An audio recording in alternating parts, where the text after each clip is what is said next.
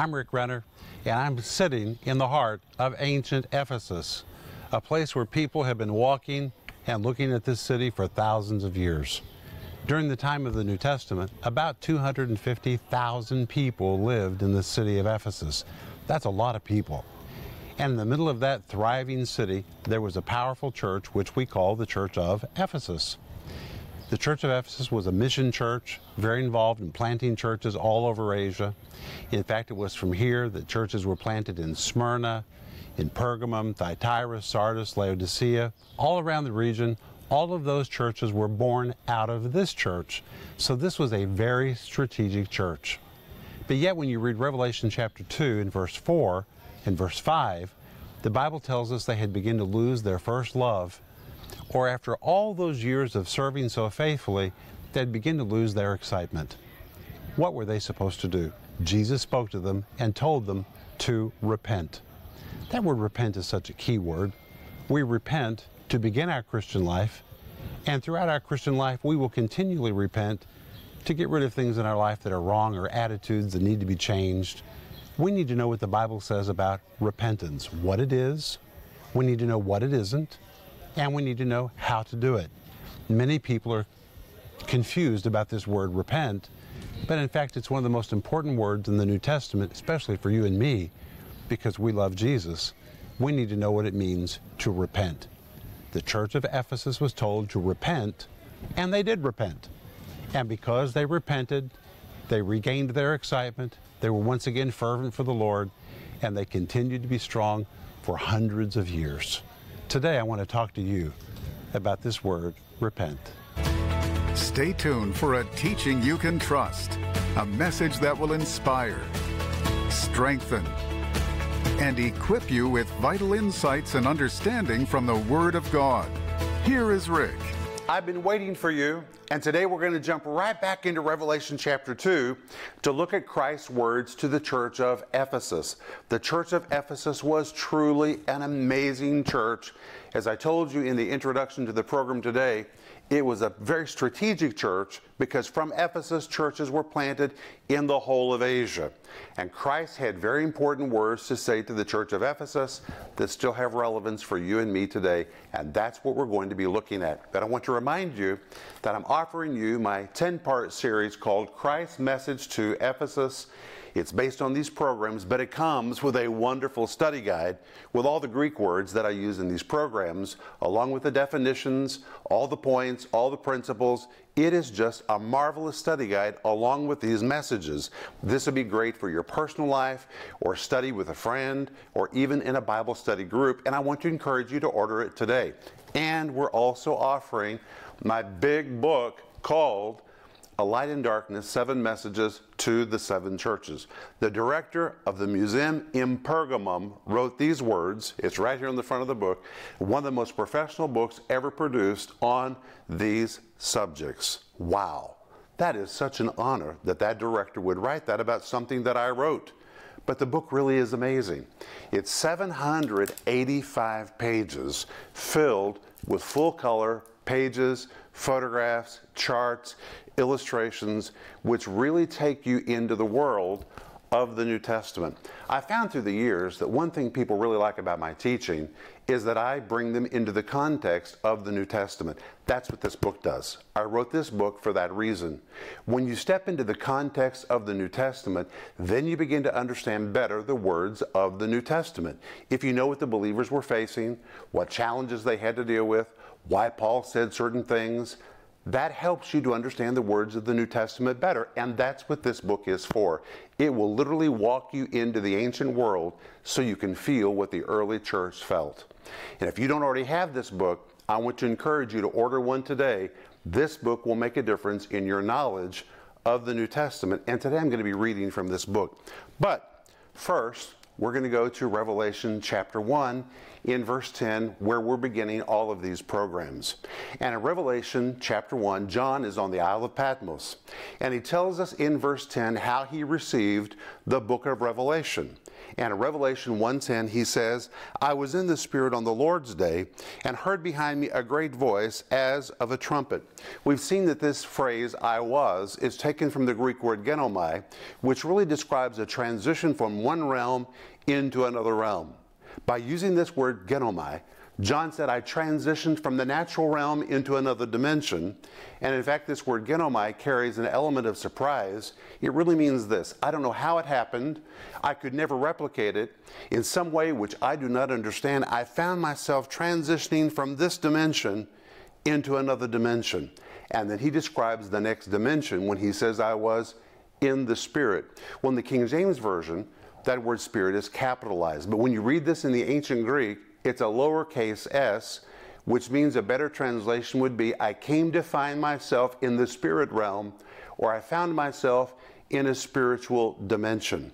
And when he entered into that spiritual dimension, he says in verse 10, and heard behind me a great voice as of a trumpet saying, verse 11, I'm Alpha and Omega, the first and the last, and what thou seest write in a book, and send it unto the 7 churches which are in Asia.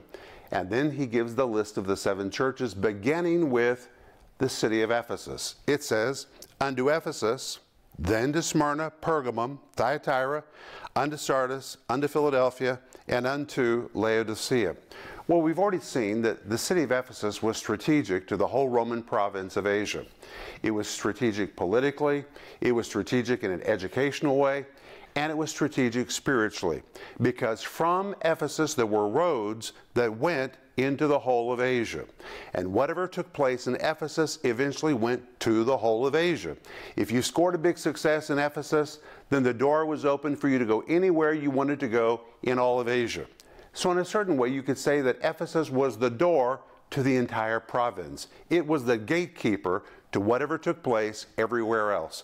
If you made it in Ephesus, then you could make it anywhere. Well, in a spiritual sense, this was good.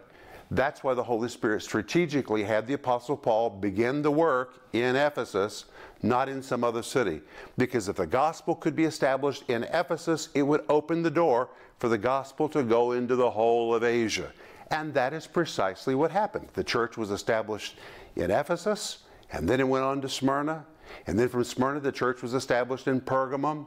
And then Pergamum was established in Thyatira, and then in Sardis, then in Philadelphia, then in Laodicea, all the way around. But it all began in Ephesus. But in a bad way, it meant that people that were spiritual opportunists were coming to Ephesus to try out their new revelations.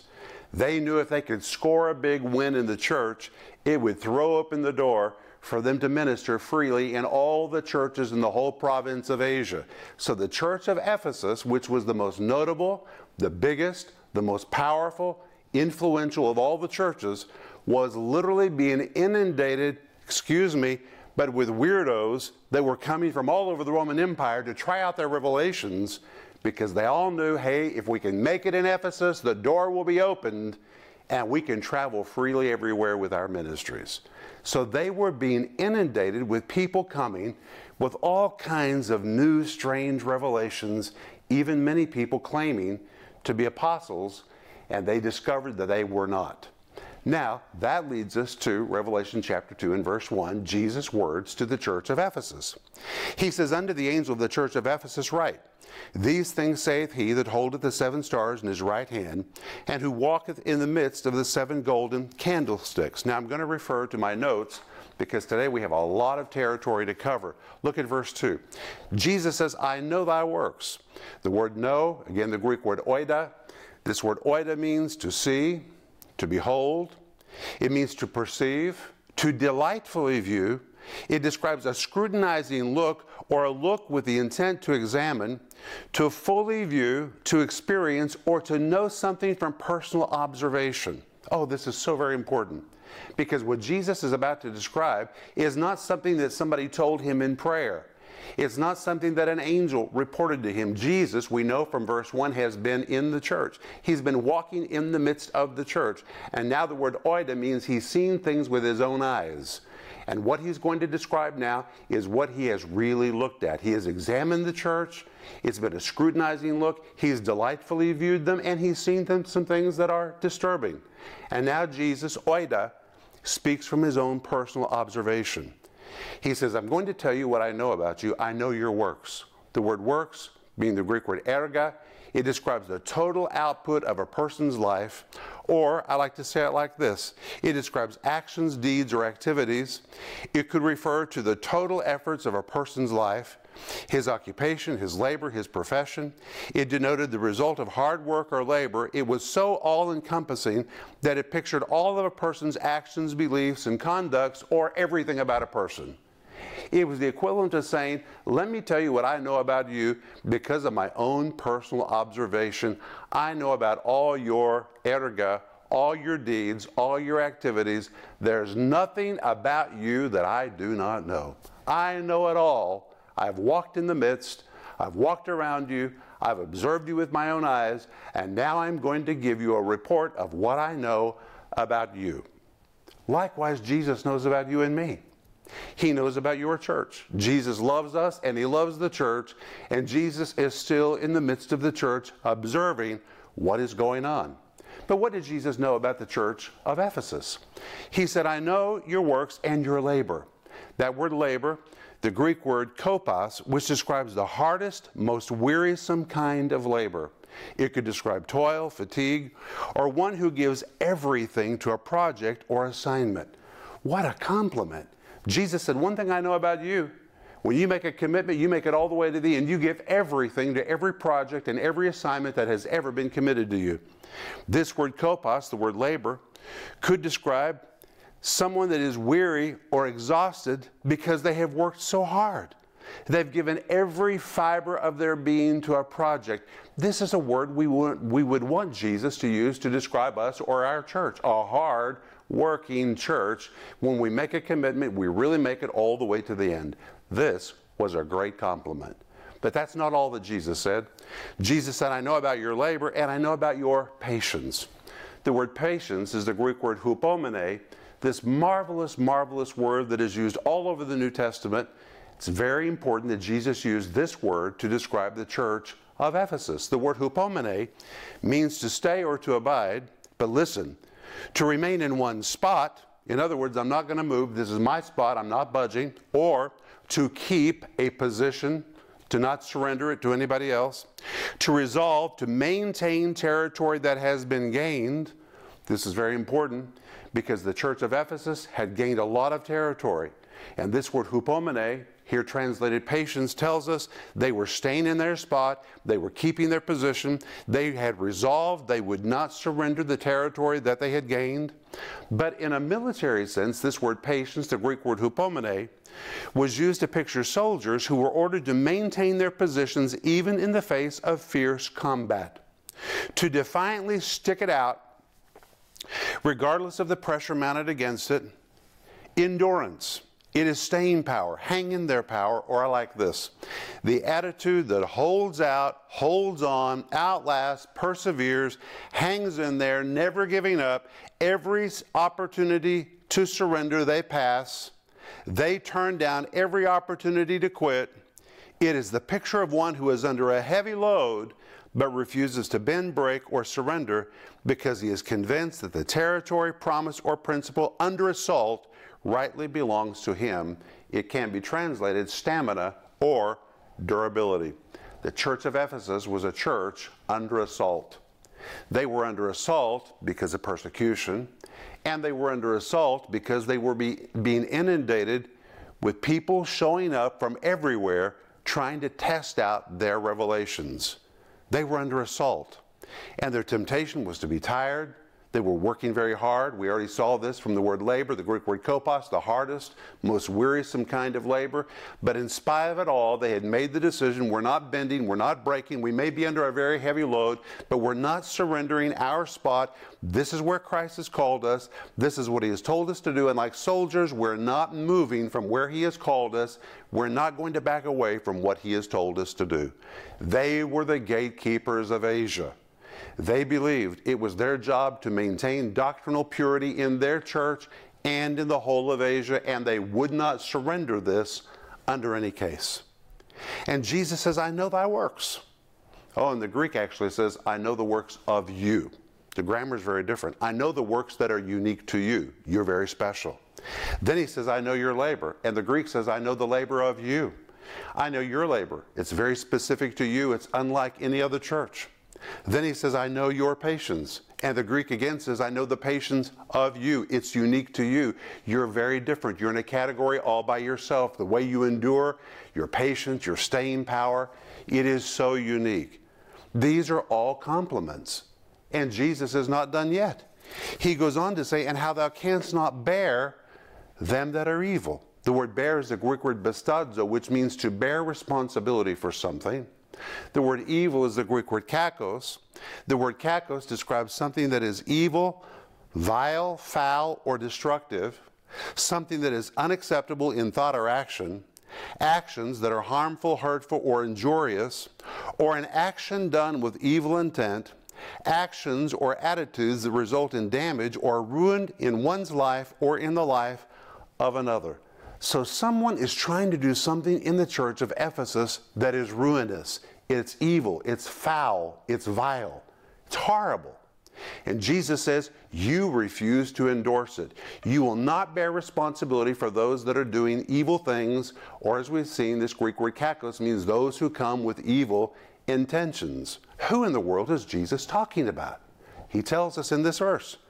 And how thou hast tried them which say they are apostles and are not, and you have found them to be liars. When Jesus says which say they are apostles, this phrase which say would be better translated, they are asserting themselves to be apostles, they're pretending to be apostles, they're alleging to be apostles, but they are not, and you have found them to be liars. The word found is the Greek word eurisko. This word eurisko is a Greek word which means I find or I discover. But listen, it is a discovery made as a result of careful observance. A moment when one makes a surprising or conclusive discovery. It usually points to a discovery made due to an intense investigation, scientific study, or scholarly research. And here's what we know from history, and we know from this verse. When people arrived in Ephesus to test out their new revelations, the leadership of Ephesus understood it was their job to test these people to see whether they were real or whether they were bogus. Rather than just throw up in their arms and say, we're glad that you're here, we endorse you, please go anywhere in Asia and minister, first they tried them. That's what the verse says. Jesus says you tried them. The Greek word perazzo, oh my goodness. The word perazzo describes an intense examination. An intense examination. It describes the intense examination that was used to test coins, usually, to determine if they were authentic or if they were counterfeit. So the leadership of the church would say to a newcomer, we're glad that you're here, let's get to know you. And they would begin to test them. They would talk to them. They would examine them. They would probe them doctrinally and spiritually, trying to find out, are these people authentic or are they counterfeits? Are they real or are they bogus? And the problem was a lot of people were claiming to be apostles. Why were they claiming to be apostles? Because apostles have great authority over people and over entire territories. People with ulterior motives wanted power so they could control and manipulate people, and people were showing up claiming to be apostles, and the Bible says they were not. And the church of Ephesus found them to be liars. That word found, again, the Greek word eurisko, which means an intense examination, the result in some kind of a euphoric discovery. Bam, we found it. Yes, eureka, Now we understand. We finally got to the heart of the matter. Even though they sound right, even though they feigned to be so spiritual, we dug and dug and dug until finally we discovered the truth. They were counterfeit. They were not authentic.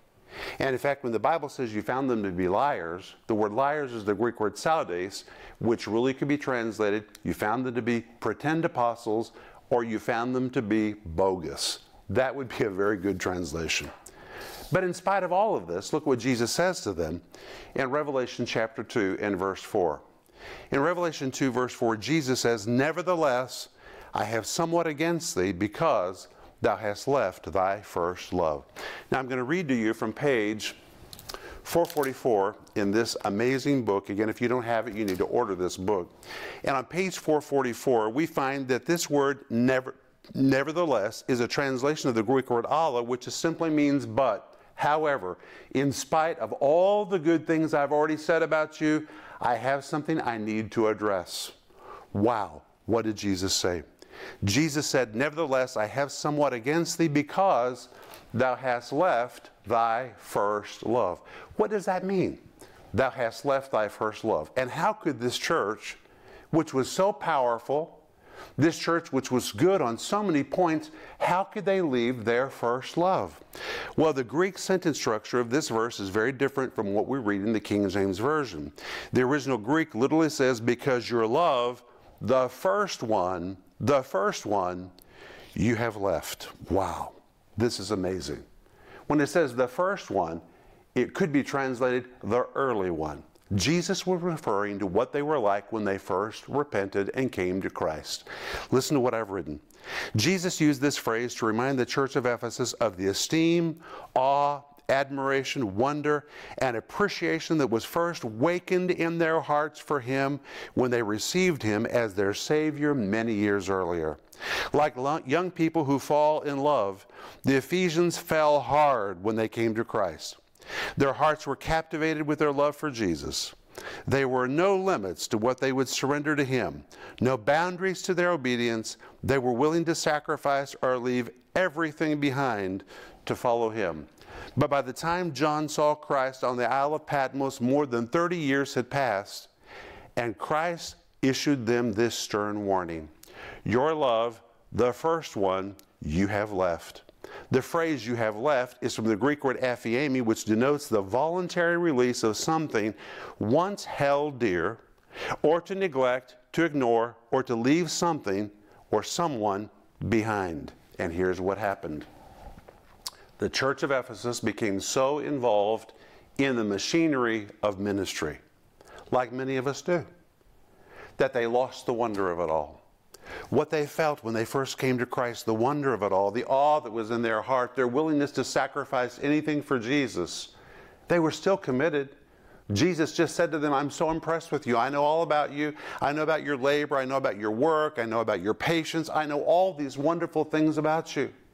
I know how you desire to have doctrinal integrity, and you try them that say they're apostles and they are not. All of these are such wonderful points." Then you come to verse 4 and He says, "Allah, but however, I have one thing against you. In the midst of it all of your busy activity, all your ministry schedule, you have become so busy that you have lost the wonder of it all." The Greek word aphiemi, here translated left. You've let the wonder of it all slip through your fingers as you have become lost in the busyness of a ministry schedule. And Jesus commanded them to remember what they used to be like and to repent. Jesus never wants us to lose the wonder of it all. We're to maintain that awe in our hearts of how wonderful it is to know the Lord and to serve Him. And when we begin to lose the wonder of it all, Jesus holds that against us. That's what we read in Revelation chapter 2 and verse 4. How do we get it back? How do we get the awe and the wonder back again? That's what we're going to see when we come back. We're out of time, but I'll be back in just a moment, and I'm going to pray for you.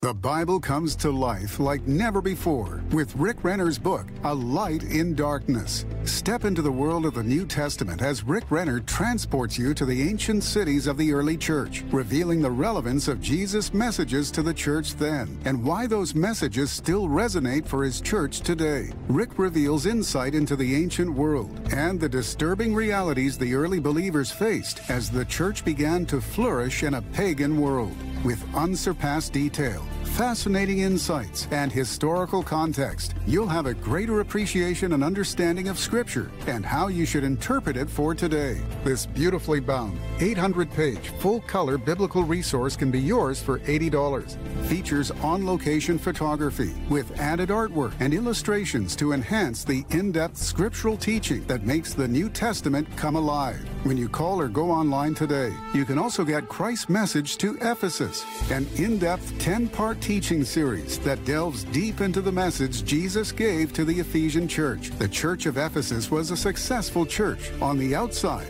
but they had drifted from their first love of Jesus. Available in digital or physical format, starting at just $20. Rick uses this teaching series to remind you to return to your first love of Jesus, A Light in Darkness, and Christ's Message to Ephesus. Call now or go to Renner.org to order. Friends, this is Rick Renner. Now, right now, I'm in the interior of the Moscow Good News Church. It is quite an amazing place. When you walk through this building, it's so beautiful, and it testifies to the grace of God and the provision of God in the giving of our church and of our partners. We built this facility debt-free, and because of that, the Moscow Church has never had the burden of monthly payments. All of our funds have been released to do the work of the gospel.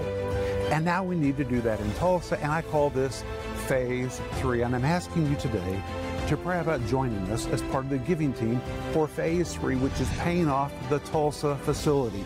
And the reason we want to pay it off is because then it will release funds for us to take the teaching of the Bible to the ends of the earth. And dear friend, right now, the Bible is so needed. And I know that that's my heart and that is your heart. And together, we can take the Bible to the ends of the earth. So please pray about joining us for Phase 3 to finish paying off the Tulsa building. And I want to say thank you in advance. In Revelation 2, verse 4, Jesus said to the wonderful church of Ephesus, "Nevertheless, I have somewhat against thee." It's very important that Jesus said, "I have." The Greek word echo, which means to hold something in a very personal way. What Christ was about to describe, he felt very personally. He said, "I feel it. I personally feel it. This is something that I feel." What did he feel? He said, "I have somewhat against thee." The word against, the Greek word kata, describes a downward strike. It's the equivalent of saying, with all the good things that I've already said about you, there is one strike I personally hold against you. What was it? He said, because you have left your first love. The Greek actually says, because your first love, the early one, your first romantic preoccupation with me, when you had the wonder of it all in your heart and you were captured with me and you loved me and were enthralled with me, somehow over the years and in the midst of all of your busy schedule, you've left it. And that word left, the Greek word aphiemi, which means to release something, probably involuntarily. They just became busy, and through all of their busy schedule, that wonderful awe they felt about Jesus began to slip through their fingers, and now they had been reduced to a big ministry machine. And Jesus said, with all the good things I've said against you, this I really hold against you. If we've lost the wonder of it all, we need to get it back. Wow. I want to remind you that I'm offering you my series called Christ's Message to Ephesus and my book called A Light in Darkness. Order it. But Father, in the name of Jesus, I pray that you would capture our hearts and return us to that early love we had when we first came to Jesus. In Jesus' name, amen. Thank you for being with me. Remember Ecclesiastes 8:4, where the word of a king is, there's power. Let God's word release its power in your life today, and I'll see you in the next broadcast.